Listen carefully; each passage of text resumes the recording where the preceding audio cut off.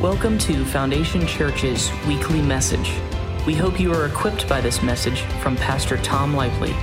For more information about our church, please visit foundationchurchfl.com. Are you guys like incredibly close this morning, or? Holy moly. Hope has done some reorganizing of chairs.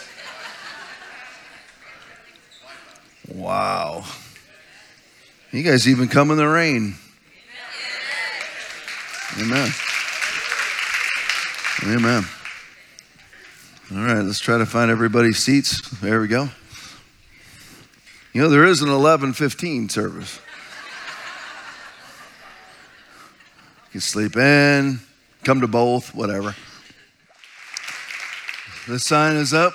That sign is up. That's our temporary one. The other one's still being made. It's got to be made from scratch. But the temporary one is up. It's highly visible from the road now. Thank you, everybody who's been helping. I've been doing the night shift, showing up about 11 o'clock at night, staying until 5 in the morning. That's what I've been doing. Aaron and I have been there working until all hours of the night. Various things. We ran conduit through the roof for the internet the other night along with Travis until 4:30 in the morning, something along those lines. But anyway, things are going good, but we have a long ways to go, trying to reach our goal, by which we will. There is no option. By February 27th, which is the last Sunday of the month. So 2 weeks from today is what we are shooting for. It is monumental. It is a lot. Some of you might get frustrated. I want to address this with you. Like, what can I do? Well, there are specific things. It may not be what you want to do. But there are things for people to do, but it may not be what you want to do. I mean, it is what it is right now. I mean, what I am is I pick up things and I put them down. Nobody asked me to paint because I'm the world's worst painter. I do the menial tasks that I'm available. Basically, Aaron and Travis held conduit while I put in conduit, while I held things open and grabbed hold of things. That's all I've been doing. But there are a few things to do, but right now we're kind of in the expert phase. We have air conditionings going on the roof. Francois in here, isn't he? There he is. Cranes coming in with giant ACs, putting them on the roof, trying to replace the air conditioners that were there when I was in high school. It's absolute fact. I threw 2 of them off the roof. Me and Jer threw 2 of them off the roof. 2 air conditioners. They just disconnected them, left them on the roof. So the building, now that the building's mine, it makes me mad at how they treated it before. I didn't care. I didn't care 3 months ago, but now, hey, how could you treat it so bad? Of course, is Jer in here anywhere? Yeah, there he did his own roof renovations by his foot going through the roof. Lee Caro, that's his company, Lee Caro. He created a leak and now he has to be a hero and fix the leak. That's just kind of the phase where we're at right now. I mean, the roof the roof got soft washed, what's called soft washed on Friday. The repairs will start this week. It has to be sealed. It's a mess. It's a mess. That roof was put in when I was in high school.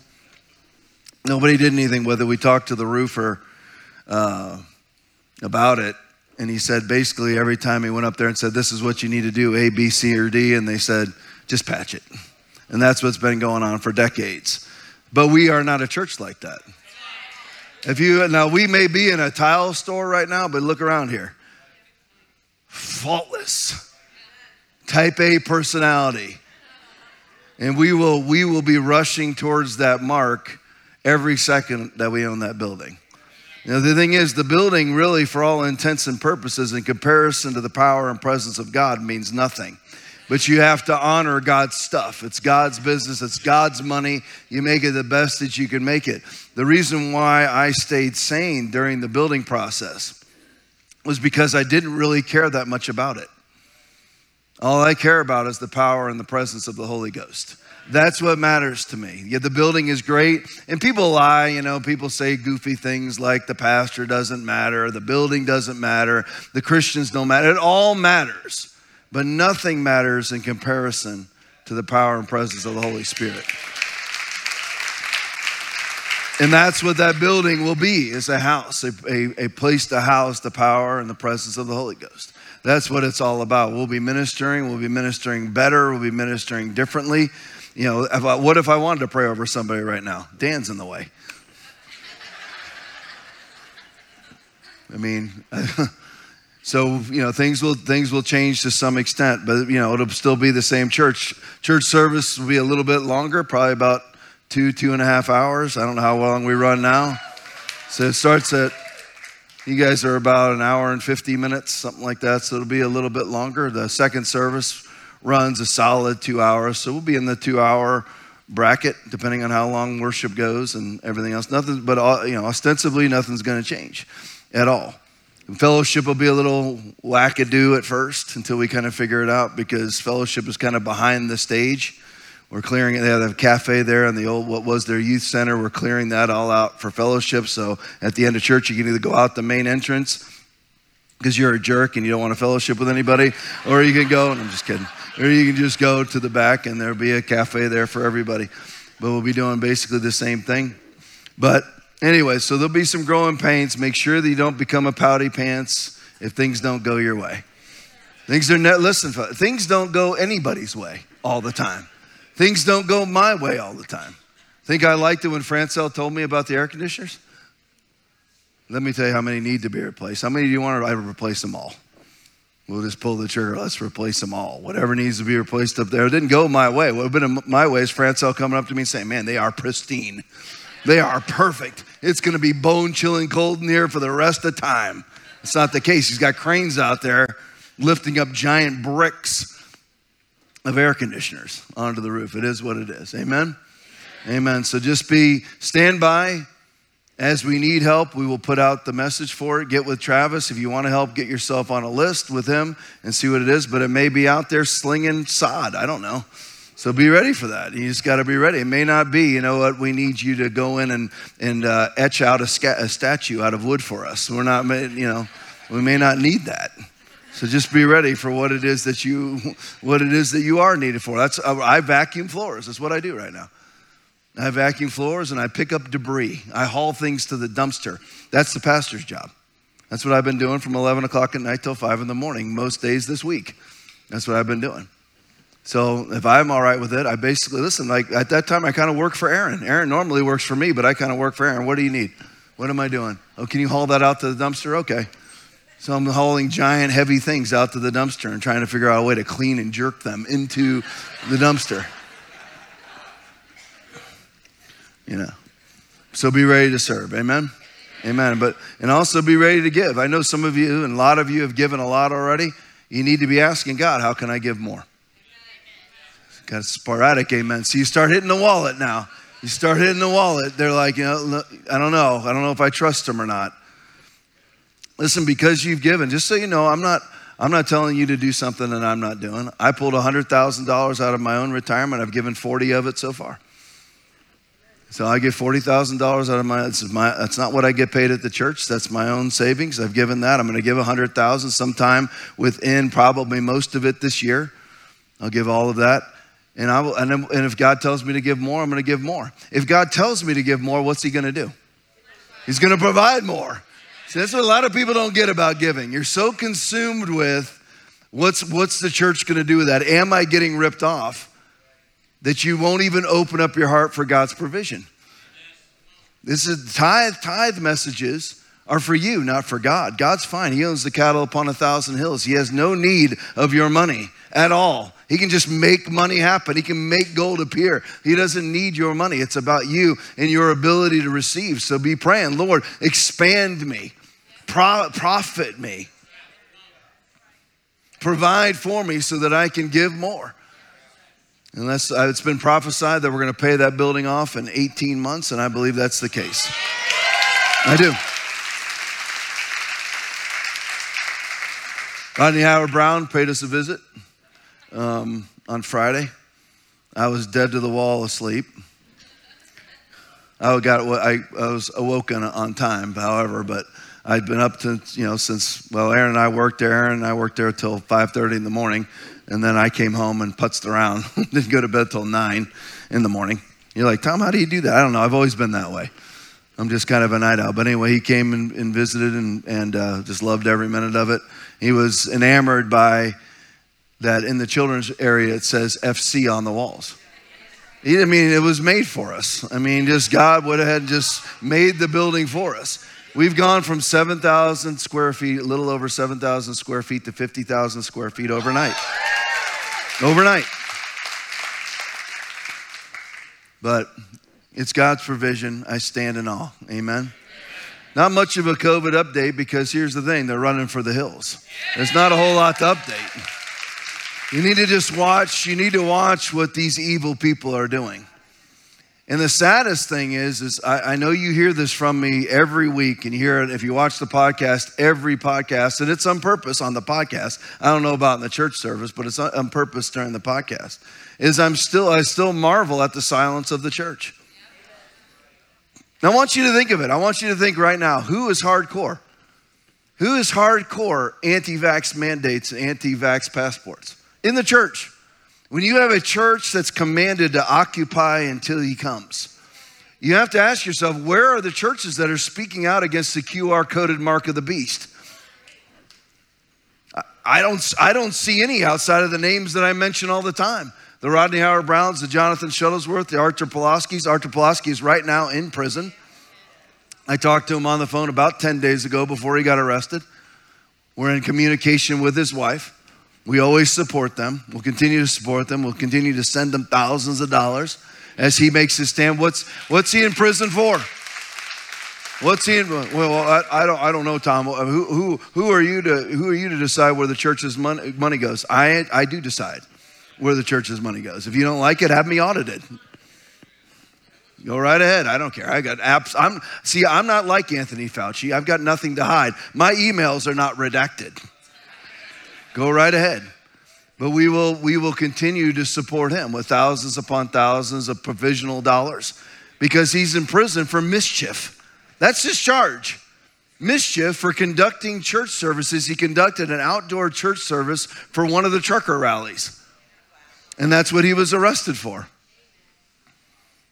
And by the way, that's the stand. He's not supposed to be a radical. He's supposed to be normal. All of us are supposed to be exactly like that. And I know that I'm preaching to the choir right now because you're all radicals. You never survived this church. Who's been here for more than a month? Shout amen. Yeah, you're weird. You are so weird. You are out there. You're an absolute zealot radical if you survive this church. Amen. And you should be. You should be that way. It should be hardcore. Let your yes be yes, your no be no. Whatever is more than these is from the evil ones, from the devil.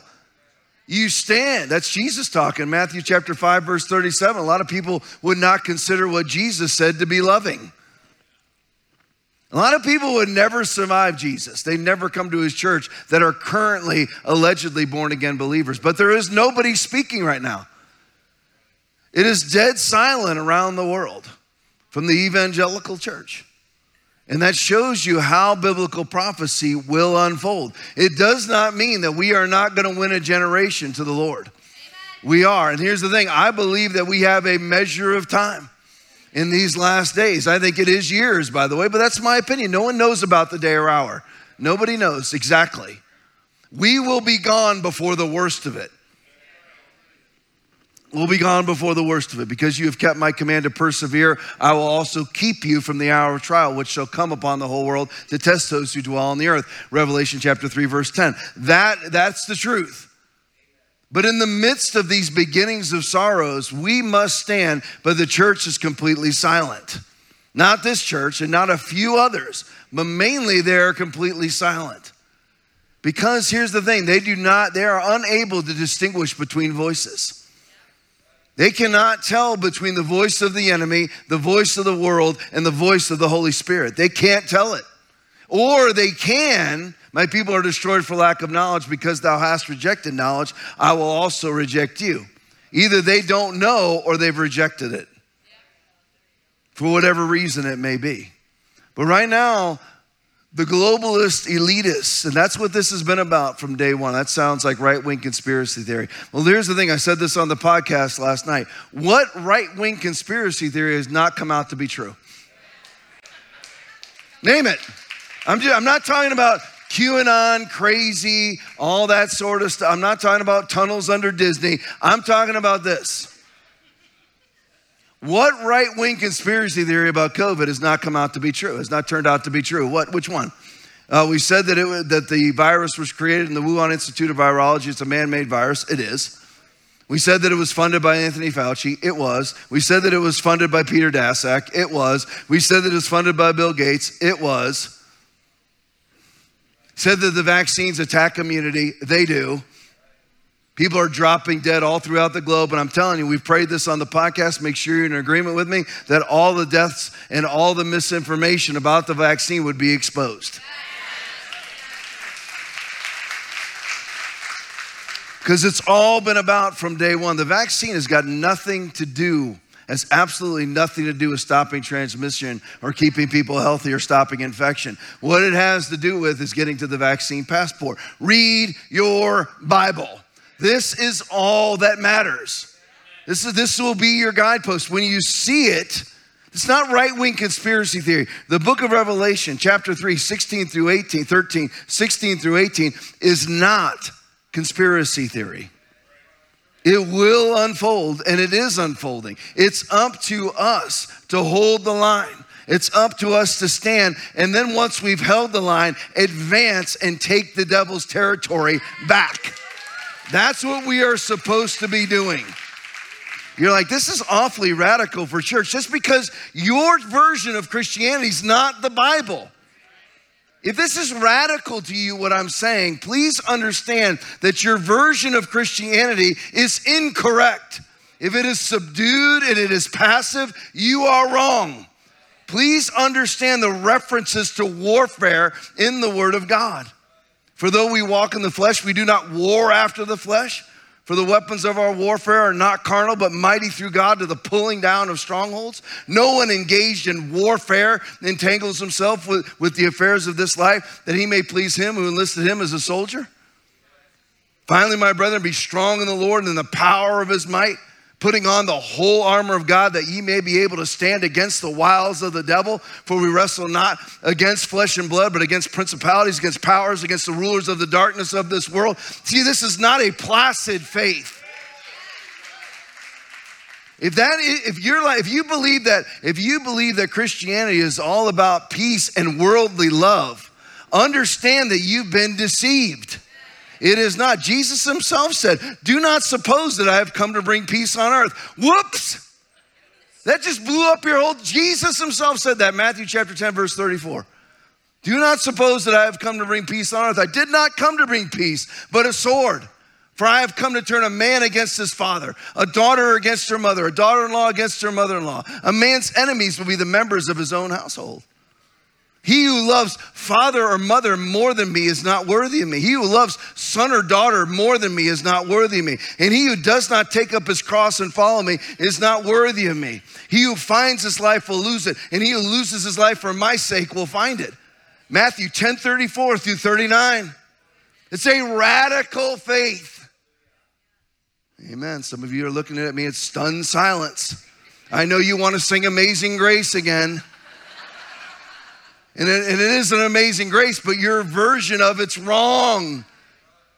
This is a zealous, hardcore, take stands kind of faith. Everybody should be an Artur Pulaski. Everybody should be a Rodney Howard Brown. We were certainly willing, but they're running now. The globalist elites are running now for a time. Like I said on the podcast, when you hook a large fish and you don't have the test line that will hold that fish, what do you have to let that fish do? You got to let it run. You got to open the spool and let it run. That's all they're doing right now with hooked fish. They're letting them run. Well, you know, Kathy Hochul, Phil Murphy, Tom Wolfe, you know, we're going to drop our mask mandates. Oh, thank you. But notice their vaccine mandates are not dropped. And as soon as they all they're doing is getting themselves a little wiggle room because their polling data is saying COVID is hurting you. So they're pulling off of it so they can get votes again and then reinstitute it again. I can tell you, if you actually track the news like I do, the UK has been doing this for 2 years. The UK, everyone, the UK's dropping all their COVID restrictions. They've done that 3 times before. And then put them right back. If you actually track the news and you look at behind the scenes what's happening, all of these politicians are still holding on to their emergency order power. They're still saying, we have emergency power, so they can bring them right back whenever they want. That's why, here's the thing, we have to stand and you have to vote for the right people. You've got to vote for radicals. Well, I don't know if that radical can win. Vote for him anyway. We've been saying that for years, and our country's $30 trillion in debt. And more Republicans have won presidential elections than Democrats. Republicans have won more elections than Democrats from 1980 until now, and we are $30 trillion in debt. It's not a Republican thing. It's not a Democrat thing. It's a right versus wrong thing. And do you have enough guts to stand, even if it costs you your job? That's the thing. Nobody takes a stand that will cost them their job. I'm not talking to you in here necessarily. But a lot of people, they won't. That's why all the cops worldwide are a bunch of COVID cavers. They're a bunch of Stalinist Nazis who are enforcing laws that are in violation of the constitutions of their states. Canada's Charter of Rights and Freedoms. Just violating them left and right because they don't want to lose their job. What does it matter if you have a job but you're working for Adolf Hitler? I'd rather be unemployed. Thank you very much. That's what these are the stands you're supposed to take as a believer. So don't rejoice in that the tide is turning, in that we are winning battles. But understand that they are simply retreating, right? They're retreating. They have not surrendered. And here's the thing, always remember this. They are zealous. They're zealous. They're stupid. Really, really stupid people, but very zealous. I mean, they know that worldwide everybody has a camera, but they're still living like it's 1987. Remember in 1987, if you wanted to take a picture of something, what did you have to do? You had to have a camera. You didn't have a camera with you 24/7. And these fools are out there pushing mask mandates and taking pictures of themselves without masks on. In the very arenas that they're supposed to have masks on, because they still in their mind think, first of all, they're just above everybody else, but they don't realize that, you know what, if you take a picture of yourself and you're the governor of the state of California, or the mayor of the city of San Francisco, or the mayor of the city of Los Angeles, and you take a picture of yourself at the NFC Championship game without your mask on when you've mandated that everybody else in the building has to wear a mask, it might get out. They're zealous, but they're incredibly stupid, and we can prey on their stupidity because the fear of the Lord is the beginning of wisdom, and knowledge of the Holy One is understanding. We're smarter because of Jesus. Don't believe anything that you see right now as far as it being permanent, but do rejoice in the victories. Do rejoice. The Pfizer's losing every court battle. They're losing every court battle. Joe Biden is losing every court battle. Pfizer wants to hide their documentation for 75 years. No, it has to be released in 8 months. Then Pfizer comes back and tries to put an injunction on that release that they're the ones that will decide what gets redacted and what doesn't. Judge said no to that too. Why would the CEO of Moderna, the chief executive officer for Moderna, why would he sell off all of his Moderna stock and delete his Twitter page? That's what he did yesterday. That's an absolute fact. He's not denying it. Go check it. He sold off all of his Moderna stock, $400 million worth, and he's not the only one. And see, all of this stuff, I'm going way too long with this. 10, gauging my time. Everything needs to be exposed. Tom, this doesn't sound like a very biblical message. Really? When you're dealing with trying to get people to not be able to buy, sell, trade, or travel without swiping a QR code, it's biblical. Jesus said in Matthew chapter 10, verse 26, Everything that's covered will be revealed and hidden, and everything hidden will be known. And that's exactly what needs to happen.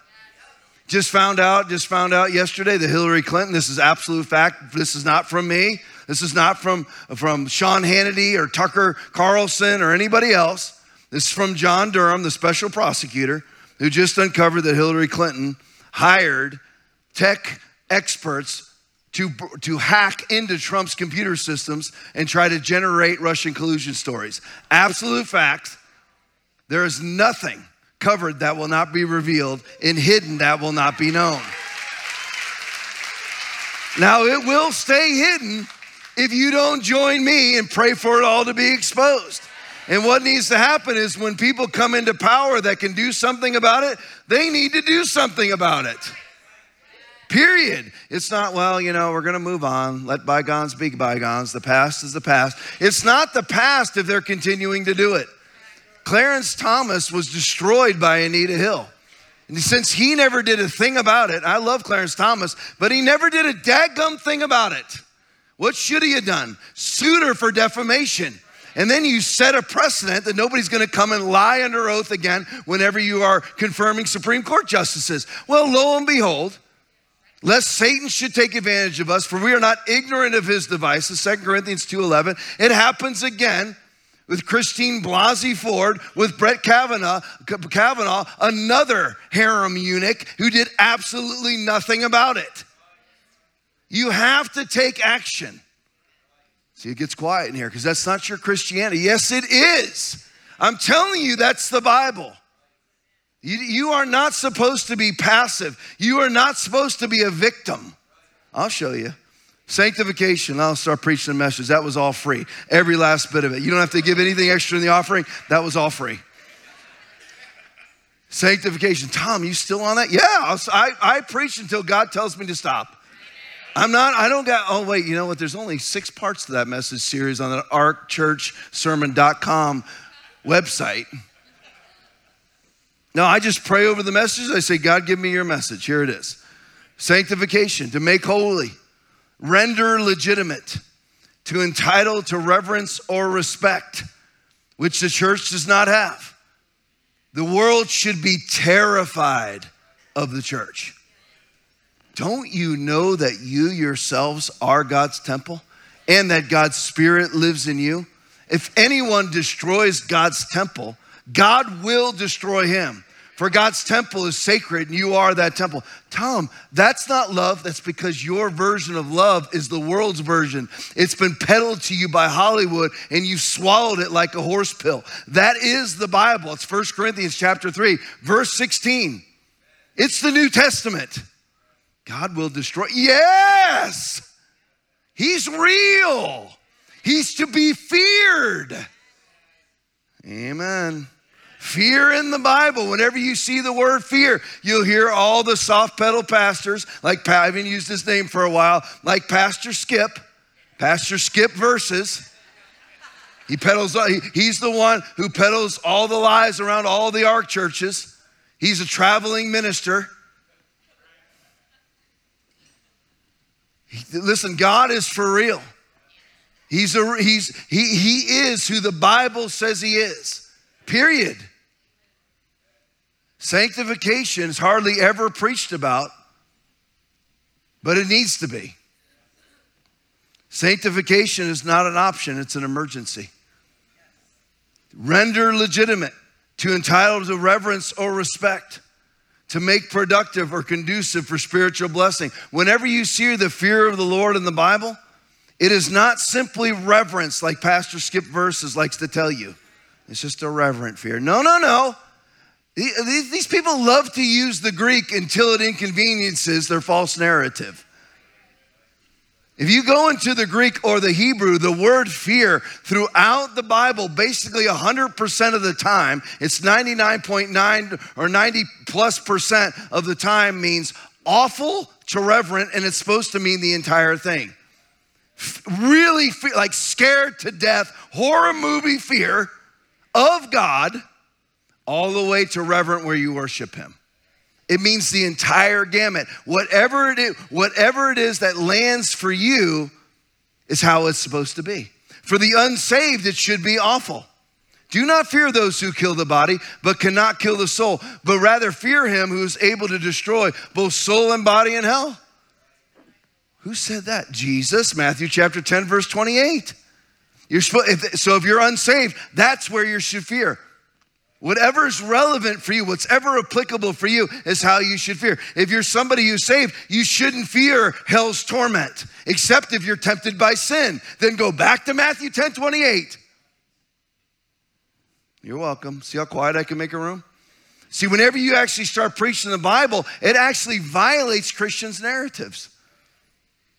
That's not what I was taught. That's because you weren't ever taught the Bible. The Bible's hardcore. Amen.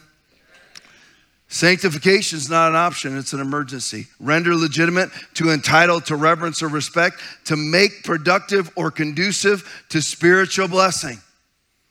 All of us, we need to learn to be useful.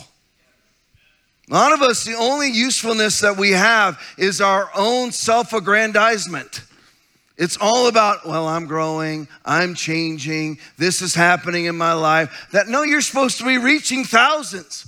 In some form or fashion, every person in this room is supposed to reach thousands. See, like I connect with Rodney Howard-Browne so that I can reach millions. You should do the same thing. Keep connecting, keep connecting. God will open doors, and through some form or facet, you will reach thousands. That is God's goal. But a lot of Christians are just all about themselves. Well, I grew, this week. This door opened up for me. This happened for me. Pray for me. Let me put out another thing on Facebook to everybody. Pray for me this week. How do you want us to pray? I don't know. Just make sure that the focus is on me. So pray for me. We need to be made useful in these last days, in these beginnings of sorrows. Don't try to calculate days or hours. We could be here 10 more years. He could be here 50 years. With the Lord, a day is like 1,000 years, and 1,000 years are like a day. 2 Peter chapter 3, verse 8. Be made useful in these beginnings of sorrows. Well, I've wasted so many decades. Better is one day. Be useful in your remaining decades. If you're 80 years old, according to the Bible, you've got 40 years left. I know you don't believe that right now. I know you don't. You know why you don't believe it? Because you don't read the Bible. What are you talking about, Tom? Well, you've heard it all the time in this church. It's Genesis chapter 6, verse 3. My spirit shall not strive with man forever, for he is indeed flesh, yet his days shall be 120 years. That's the Bible. That's the word of God. There's all kinds of societies throughout the globe right now. People are completely healthy, walking around at 110. But the average age of death in the world's most prosperous country is 77. Think about that. It's a 33-year difference. 33-year difference. But we are to be made useful in these last days. Colossians chapter 1, verse 10. That you may walk worthy of the Lord, fully pleasing him, being fruitful in every good work and increasing in the knowledge of God. And I want to tell everybody this when it comes to the new building. Don't lose your spirituality because of the building. Don't become a non-Christian because you're trying to get things done. If you can't handle doing both, choose prayer. Choose Bible study. I will not sacrifice my walk with God for bricks and mortar. I will not do it. Understand that. Well, it sounds like you just don't want to work. Then you don't know me. Useful, worthy, that you may walk worthy of the Lord. Let's use the word worthy. Worthy, not clinging. Most Christians have been taught to cling. Let me hang on until heaven. Now be honest with yourself. How many of you is that your walk with God right now? I am hanging on towards heaven. I don't think of myself as being made useful or being made worthy, that I may walk worthy of the Lord, fully pleasing him. How many of us are in that place? We're just hanging on till heaven. Understand that orthodoxy is heresy. Hanging on for heaven is not the Bible. That is not your call. That you are the exact same as the person that I just said who's asking for prayer on Facebook. I'd like to ask everybody for prayer this week. What for? I don't know, but as long as the focus is on me, you're no different. We are to be made worthy of the Lord.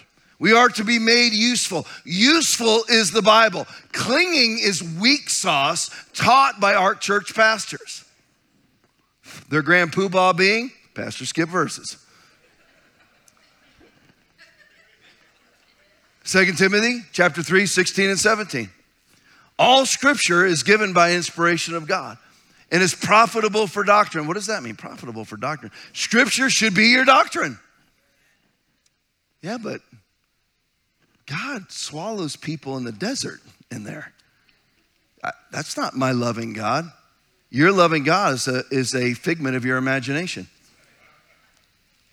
You're not following the God of the Bible. Have you ever read the book of Revelation? He spills blood. He has an angel spill blood to the level of a horse's bridle throughout the globe. That's the God. That's the God. Are you going to worship him or not? You want to receive him as Lord and Savior or not? That's God. There's mercy. Yes, there's mercy and compassion, but few people ever find it. That's also God. Enter ye in at the straight gate, for wide is the gate and broad is the way that leadeth to destruction. And many there be which go in thereat, because straight is the gate and narrow is the way which leadeth unto life, and few there be that find it. Beware of false prophets which come to you in sheep's clothing. Inwardly they are ravening wolves. Matthew 7, 13 through 15.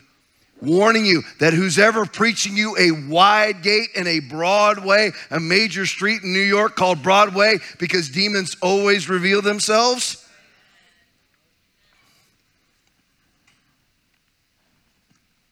Just because somebody's preaching something that's accommodating and it feels loving doesn't mean it is.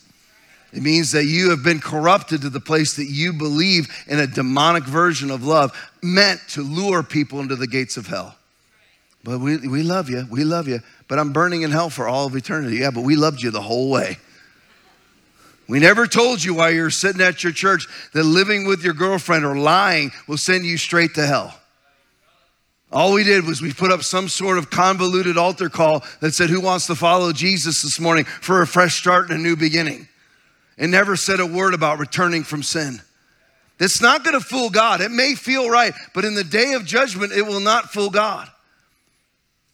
I saw the dead stand before God, and the books were open, and another book was open, which is the book of life, and the dead were judged out of those things which were written in the books according to their works.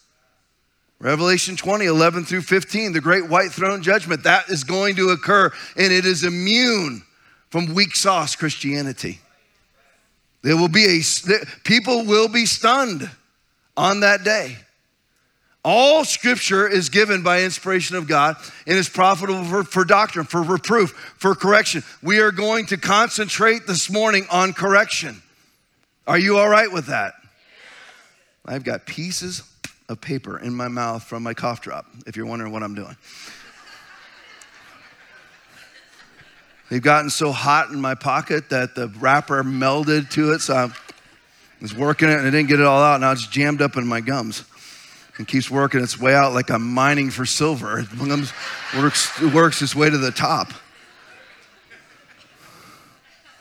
I talk about everything. If you're like, who's that guy's weird? Yeah, true. Profitable for doctrine, for reproof, which means, look at how scripture doubles down. It's profitable for doctrine, for reproof, which is correction, and then says for correction again. It's profitable for doctrine, for reproof, for correction, for instruction in righteousness, that the man of God may be complete, thoroughly equipped to do what? Concentrate on themselves? For we are his workmanship, created in Christ Jesus unto good works, which God hath before ordained that we should walk in them. Ephesians chapter 2, verse 10. That the man of God may be complete, thoroughly equipped for every good work. We're supposed to be active and useful and worthy. Ephesians chapter 1, 17 through 19.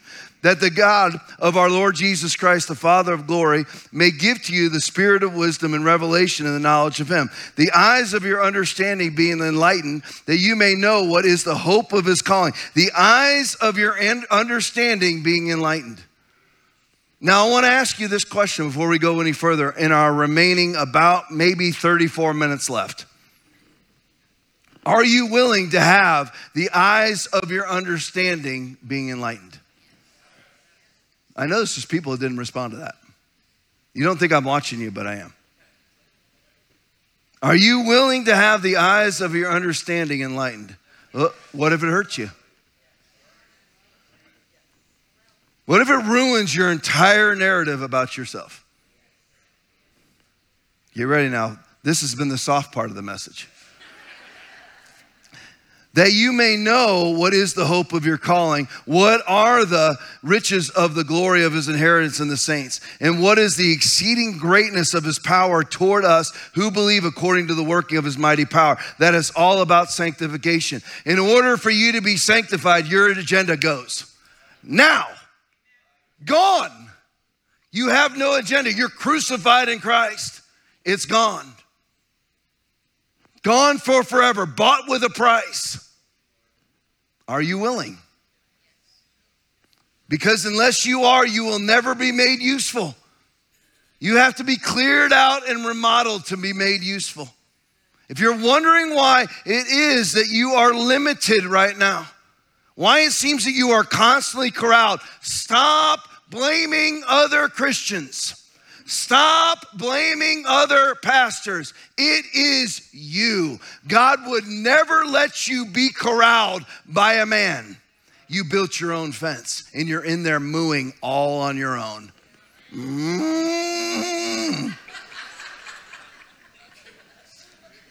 Oh yeah, but I tried to do something at the church and they wouldn't let me. If God has an agenda for you, no man could put us under. Understand that. But a lot of you don't get submission to men either. You don't get it. If you were just to be still and know that he is God, instead of proffering endlessly your agenda, thinking that if I ask enough times, I'm going to break my agenda through, mama, mama, mommy, mommy, mama, mommy, mama, mama, mama. You know the cartoon.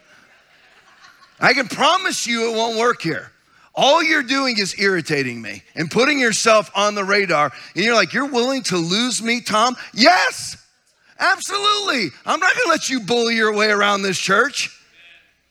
You notice how there isn't any of that going on? You might, well, I've seen it once. You won't see it for long. As soon as you fly under my radar, I'm watching you. And why? Why am I watching you? To prove a point or to lord myself over you? No. It's to try to love you into being what God has called you to be and dropping your stubborn, stupid agendas. I see them all the time walking in here. You win nobody, you heal nobody, but you still think you're right. It's impossible to be right and bear no fruit. Luke chapter 6, verse 43. Look it up when you get home. Notice how everything I say is backed up by what?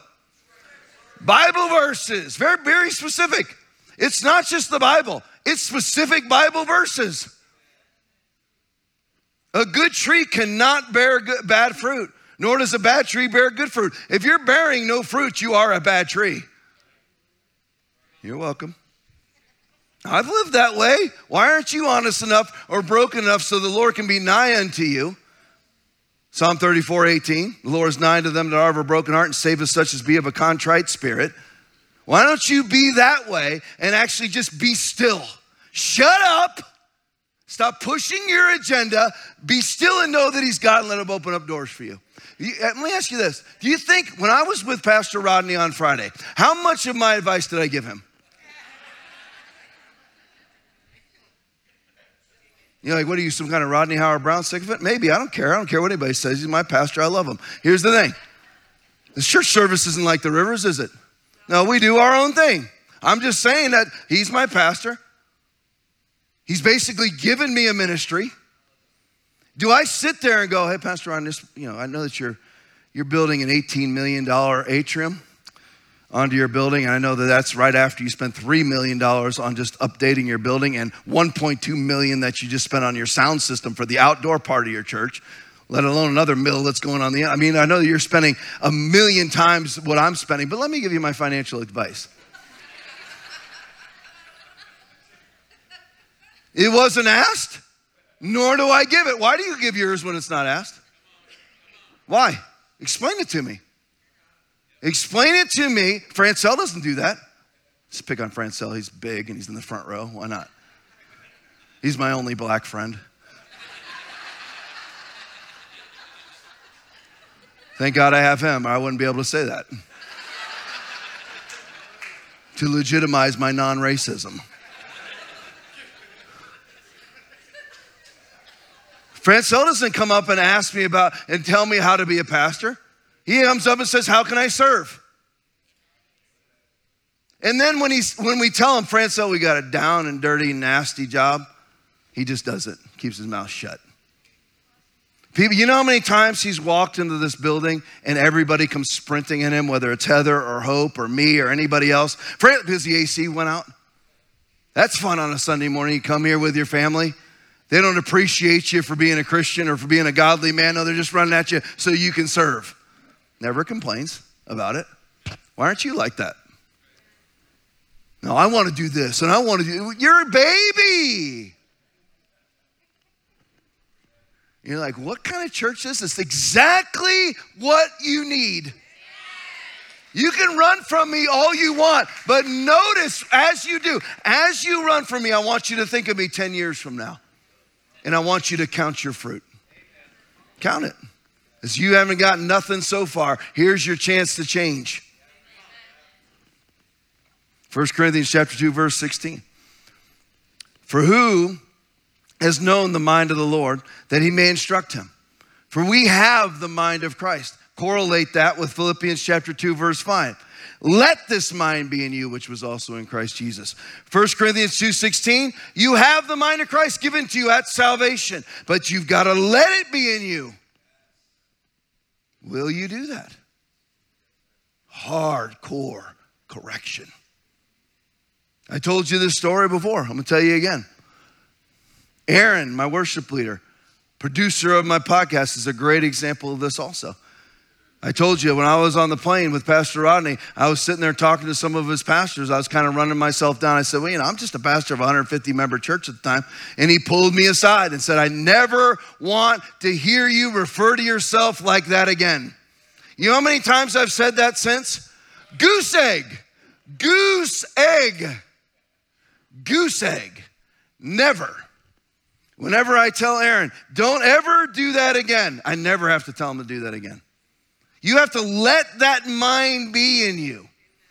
Even though you want the other way, you feel it, you're drawn. There is a way that seems right to a man. Pushing my agenda. If I ask enough, there is no stupid question. Wrong? There are stupid questions. It's not a Bible verse. You never know until you ask. Don't ask. Let them come to you. God will orchestrate it. If you are doing the work, which is what? Being sanctified.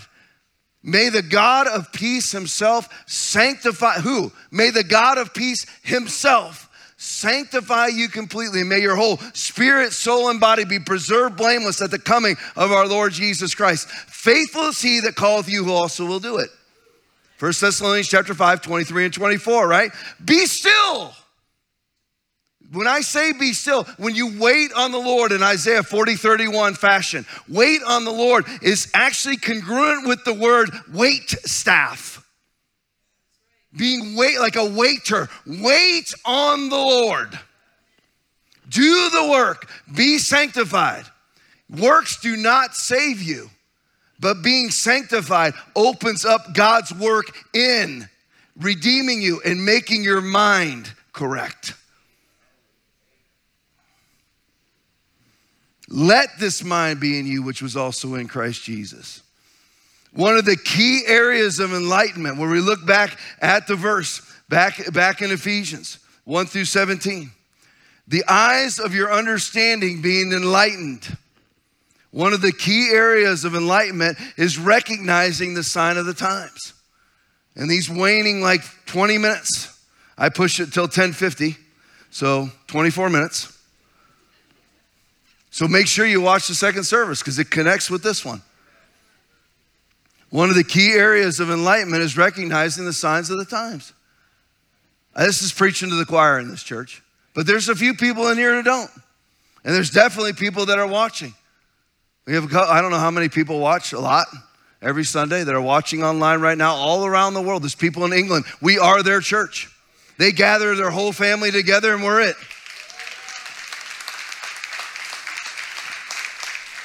You know why? We're available. Couldn't God have gotten the nice guy to pastor instead of Tom? He's unavailable. He's out there bootlicking Democrats. He's not available. I'm all that's available. All the too cool for school kids aren't available. God had to go to a person who struggles liking people.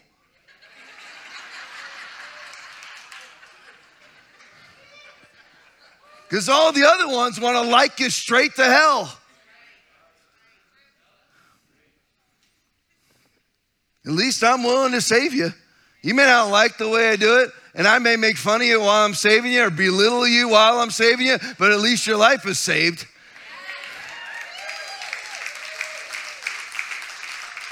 See, the church has been co-opted by a non-biblical faith, a humanized love, a fake kindness. And I will tell you this, challenge one of those fake humanized love Christians. Challenge them about how kind they really are. Really put them to the test if they'll really sacrifice for you. They won't because it's all fake. It's not powered by the Holy Spirit. The reason why I am willing to extend myself for other people, even though I appear to not be as nice, is because I'm actually powered by the Holy Ghost. One of the key areas of enlightenment is recognizing the sign of the times. Matthew 24:44. Therefore you also be ready, for the Son of Man is coming at an hour you do not expect. You know what do not expect means? Do not expect. Including us. It will surprise us also. I've got it all honed in. I'm a Revelation 13 guy. I'm a Revelation 12 guy. I'm pre-trib, post-trib, mid-trib, 75% trib, 87% trib, whatever. Man, you owe nothing. I know nothing. You know nothing. I stand where I stand in the book of Revelation, fine. But in all actuality, we know nothing because Jesus said we do. No one knows about the day or hour, not even the angels in heaven, nor the Son, but only the Father. But you need to not get ready. The church is always saying, get ready, get ready. You should be ready 24/7. Get ready, be ready.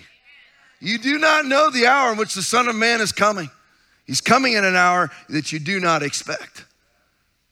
But you should be able to look at the signs of the times and go, you know, wow, it's weird. It's really odd right now, isn't it?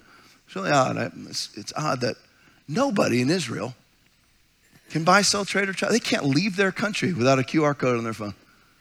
Canada, you cannot cross the border. Archie Pulaski's not allowed to leave his own country. Not allowed. He'll be arrested leaving his own country. You can't buy, sell, trade, or travel there without your QR coded mark of the beast on your phone. That doesn't stir the hearts of the evangelical community? Not a bit. Because they're all about humanized love and fake kindness. Oh, look at us. I haven't brought this up for a while. I did on the podcast last night during COVID. Oh yeah, you know, we've started this food ministry. We're feeding people, you know, the very people that we've caused to be hungry. That's like kicking me in the crotch and giving me a bag of ice. How about not kicking me in the crotch to begin with?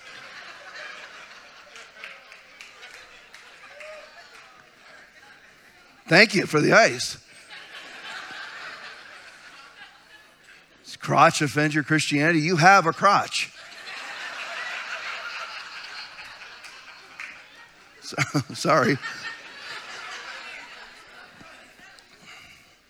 You say it at home, it shouldn't offend you in the church.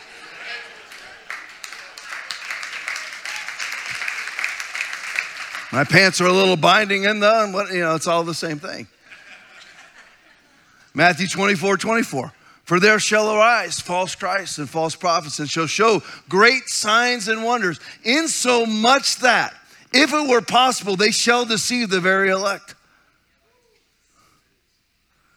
People think it's all going to be signs and wonders of like miracles and people raised from the dead. No, a lot of it's just simple fake anointed preaching. Oh, that's such great new information. You're always learning, but you're never able to actually grasp the knowledge of the truth. You're just endlessly titillated by some little tidbit of knowledge. How about actually grab a hold of the basic principles of the gospel of Jesus and running wild with those for a while, instead of having to be endlessly entertained by another book by so-and-so? How about actually having a prayer life instead of endlessly scrolling and being titillated by the latest and whatever the modern church is putting out? Here is wisdom. One of the greatest forms of enlightenment is understanding the sign of the times. And this is what this verse that I use all the time means. Revelation 13:18. Here is wisdom. Who wants wisdom? Not many. There's like 4 people that just said that out of 200 in here. Who wants wisdom? Oh, yeah. Well, why do you not? You know, a lot of people actually don't. Why? If you know, it hurts. I'd rather wear the baggy shirt. That's why I never understand the women that I see in Walmart wearing yoga pants. What are you thinking? I don't go around shirtless. You shouldn't be wearing yoga pants. It's cooperation.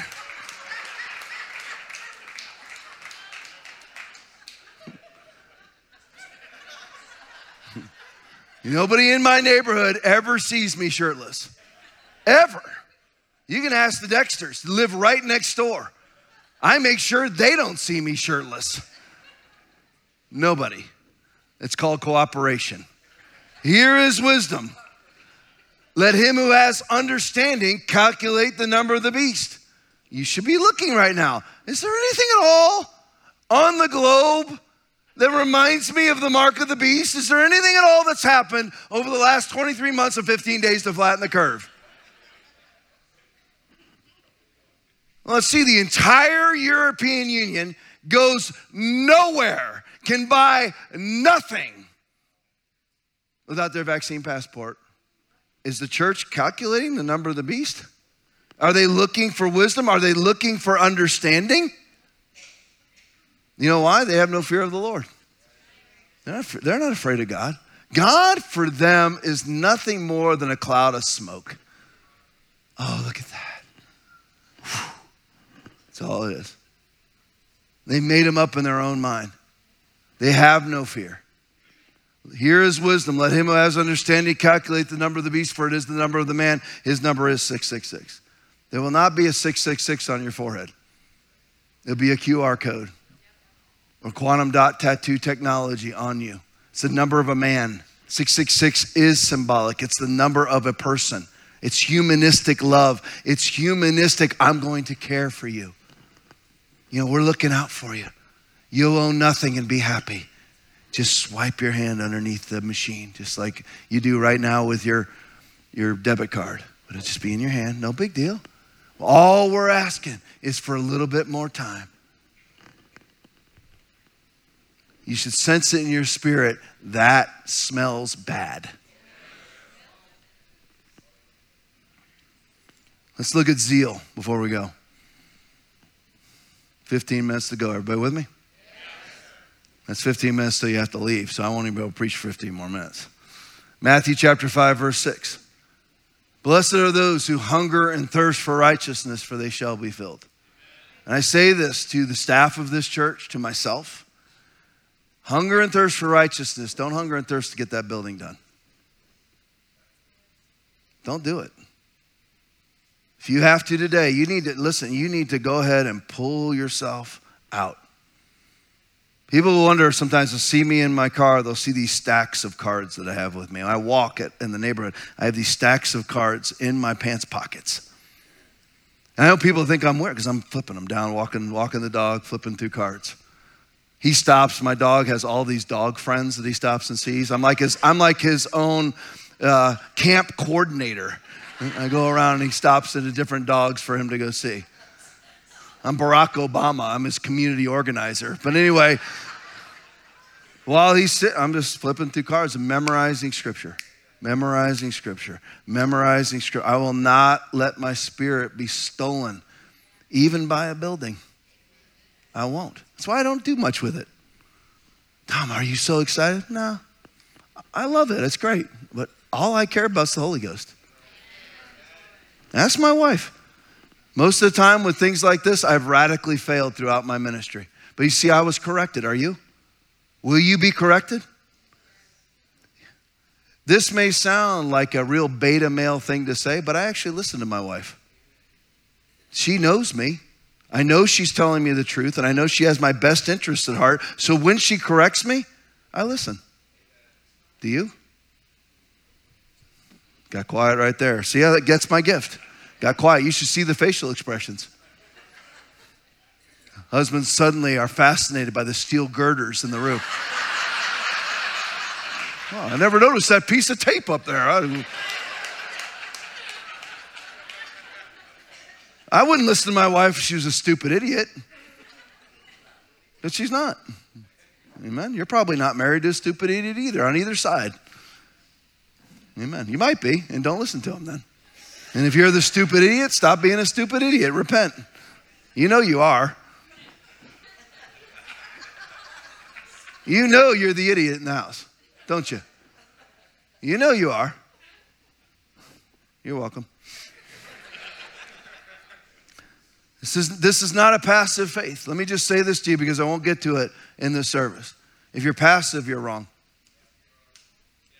You consider it to be an attribute, you're wrong. Passivity is not in the Bible. Passivity is a detriment. It is not an attribute. Whatever happens, happens.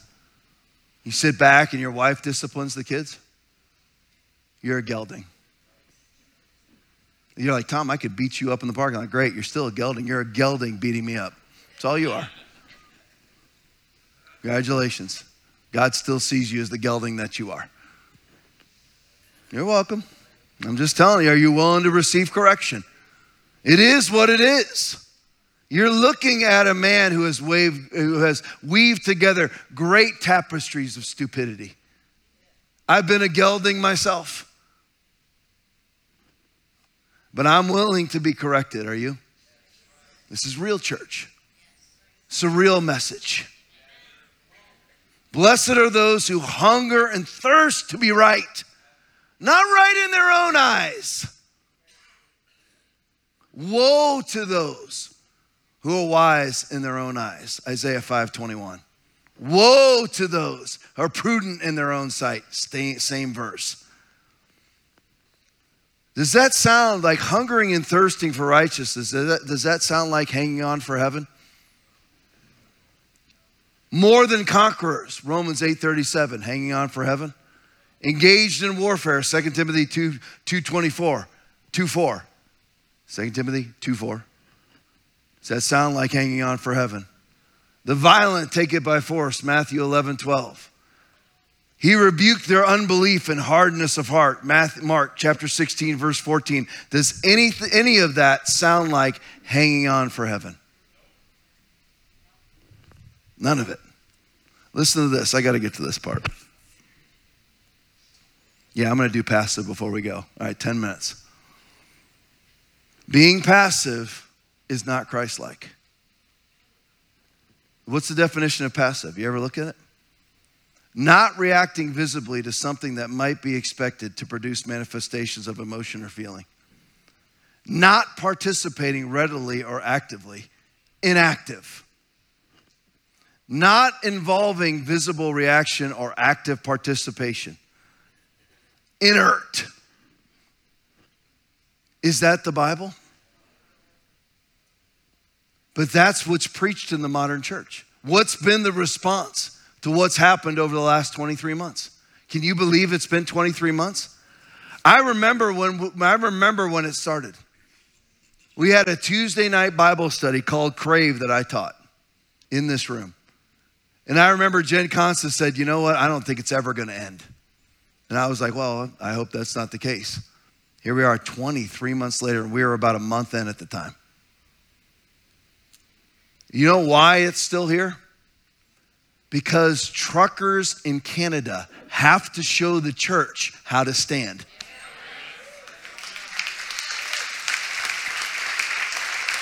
Truckers in Canada.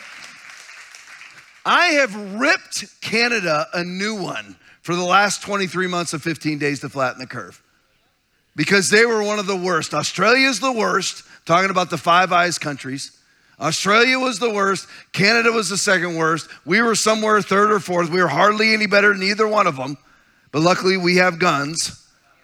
Otherwise, I'm telling you right now, you and I would be heading to the barbed wire fence Inglewood COVID camp right now if there were no guns. Me and you, we'd be in there conducting Foundation Church inside the COVID camp, violating their rules, and then been hauled off to prison.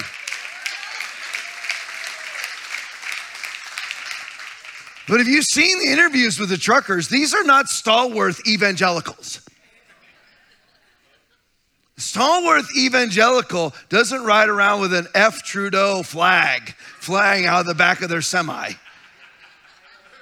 But as I've told you before, here in Inglewood, I've run into guys, rednecks, who every single Friday cannot wait to get their 24-pack of Bud Light that will be gone by that Friday night, are more apt to show kindness than an evangelical.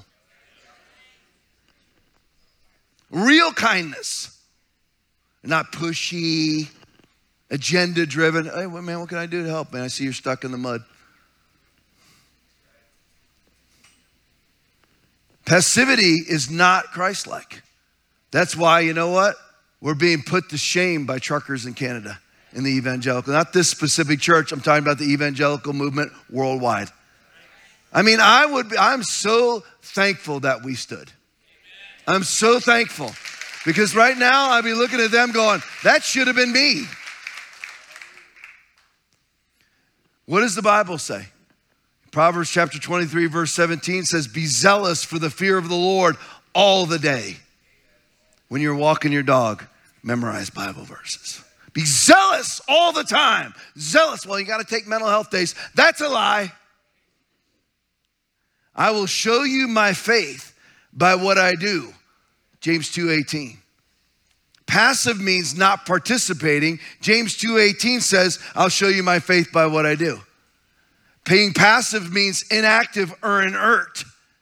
And James 2:18 says, I'll show you my faith by what I do. Romans 12:11. Never be lacking in zeal, but keep your spiritual fervor serving the Lord. Never be lacking in zeal. Finishing with this. What was King Saul's, the first king over Israel, the united Israel, what was his downfall? You can shout it out loud if you want, but I'll tell you what it is. What was Saul's downfall? People will say disobedience. No, it's passivity.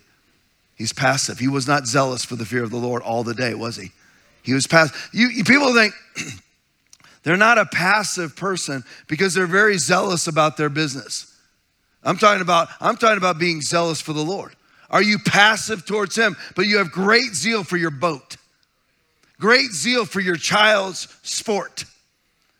But you're passive in your relationship with God. You're passive. And you think God's passive. God is anything but passive. He's angry at the wicked every day, and he judges the righteous every day. Psalm 7:11. He's not passive. Judgment is now. Judgment begins at the house of God. He's not passive.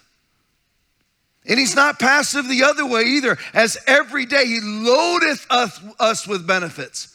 Psalm 68:19. Blessed be the Lord who daily loadeth us with benefits. Rodney Howard-Browne would call it heaps. He's not passive. What was Saul's downfall? He was passive. Let's look at it. 1 Samuel 15:15. 4 minutes to go and we're leaving, roughly. And Saul said, remember what Saul's commission was? Go and kill everybody. Kill them all.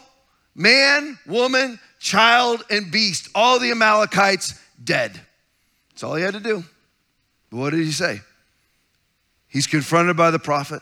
And Saul said, they have brought them from the Amalekites, all the sheep that hadn't been killed. They also spared the king.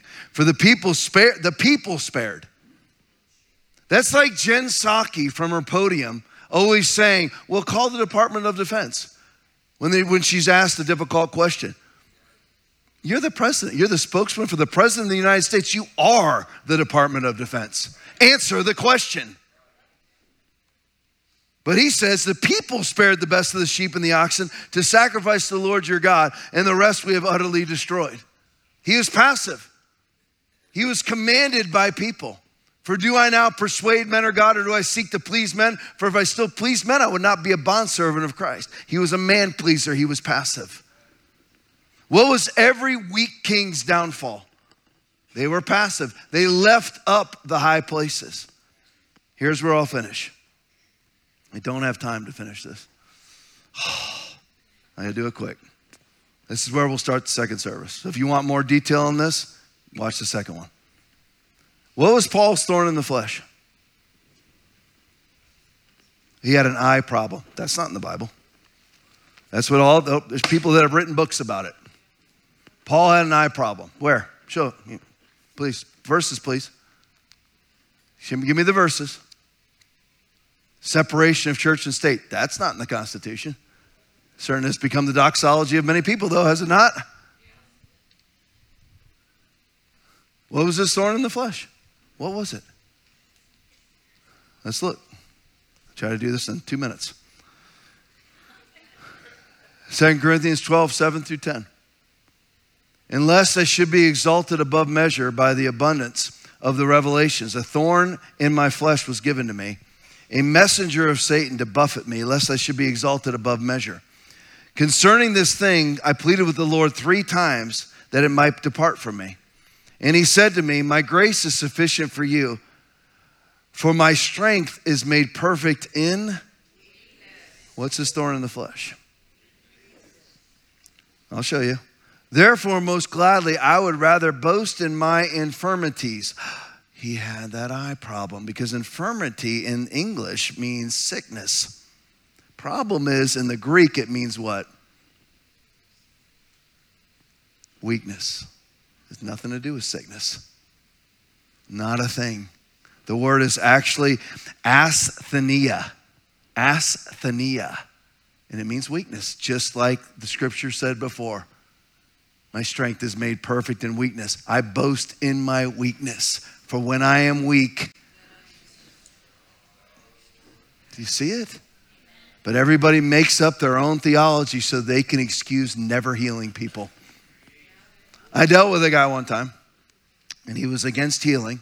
Actually told our church not to pray over his cancer-ridden wife. We cared for her, we fed them, we babysat, all these different things for them, provided for them, but he told everybody, do not go up to her and tell her she's supposed to be healed. Okay, idiot. He is.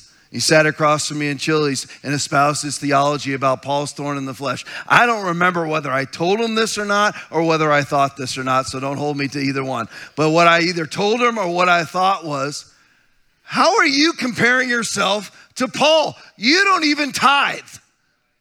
You have never won a soul. You have never healed anybody. But yet Paul, for some reason, you don't believe in healing because Paul was given to you, was given a buffer in the flesh to keep him from exalting himself, and you put yourself in that category? If you go by your theology, you have to be the greatest soul winner on the planet, and then God will give you a buffer, an eye problem, so that you don't get haughty.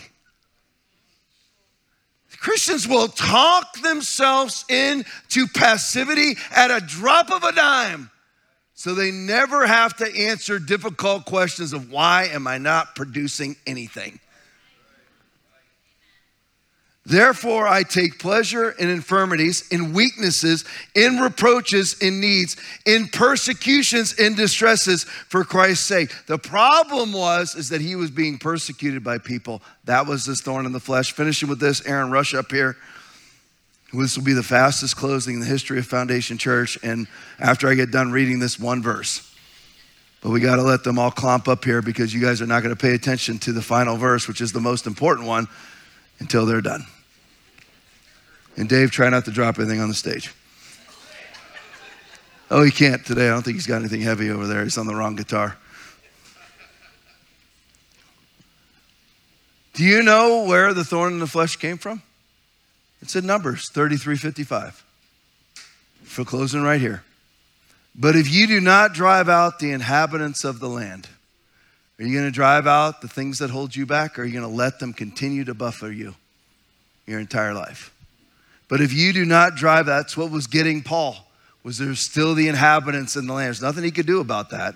But there is, when it's ourselves, we can do something about it. But if you do not drive out the inhabitants of the land from before you, then it shall be that those who you let remain shall be irritants in your eyes and thorns in your sides. It's people. That was Paul's thorn in the flesh. It was people. It was causing him distress. He was weak in it. So you have to drive out the very things that are holding you back, and that is called sanctification, even if it's your own personality. Got quiet again. Should amen it. You should amen it. Because listen, I'll close with this. I don't usually use myself as anything else but a funny example. And a lot of times a negative example. But if you symbolically want your church to go from 150 people to 750 people in less than a year or less than 2 years, you have to make drastic changes. I did. I wasn't pastored 2 years ago. I am now soundly under the shadow of another man's wing. And look what's happened. I keep my mouth shut when I used to let it swing wide open. What about you? I had to change. I had to be humbled. Those who are the greatest in the kingdom of God are those who humble themselves like this child, Jesus said in Matthew chapter 18, verse 4. Will you do that? If you just be still, humble yourself and say, God, I'm yours, move. And when I say be still, remember that's waiting on the Lord. Prayer, Bible study, worship and fellowship. Keep your mouth shut and watch what God does. That's what I did. That's what I did. Amen. And I went from really 3 years ago thinking about walking away, being done with this, to look where we are now. $5 million building. Look at this church full of the best church I've ever been around in my whole life are you people, surrounded and blessed by all of you. But that's what it takes, is a hard right-hand turn. Amen? That's all you got to do. Stand with me. Thank you so much for joining us. We know that when there are this many people in person or watching online, that there is a chance that some have not started a relationship with Christ. If that's you, and you would like a relationship with Jesus that washes away the stain of sin, you will need to start by repenting of your sin, confessing with your mouth that Jesus is Lord, and asking Him to be the Lord over your life. That means giving up control. If you have never prayed this, or you have fallen away and want to return to the kingdom of life, repeat this prayer after me and mean it. Lord Jesus, I ask you right now to come into my life and be my Lord and be my Savior. I ask you to forgive me for all of my sins, and I now turn from them, and I give you my life from this day on, in Jesus' mighty name, amen. If you said that prayer, you are saved. Thank you for listening to Foundation Church's weekly message. We hope that you have been encouraged and empowered. If you would like to partner with us, please visit foundationchurchfl.com and click on Give.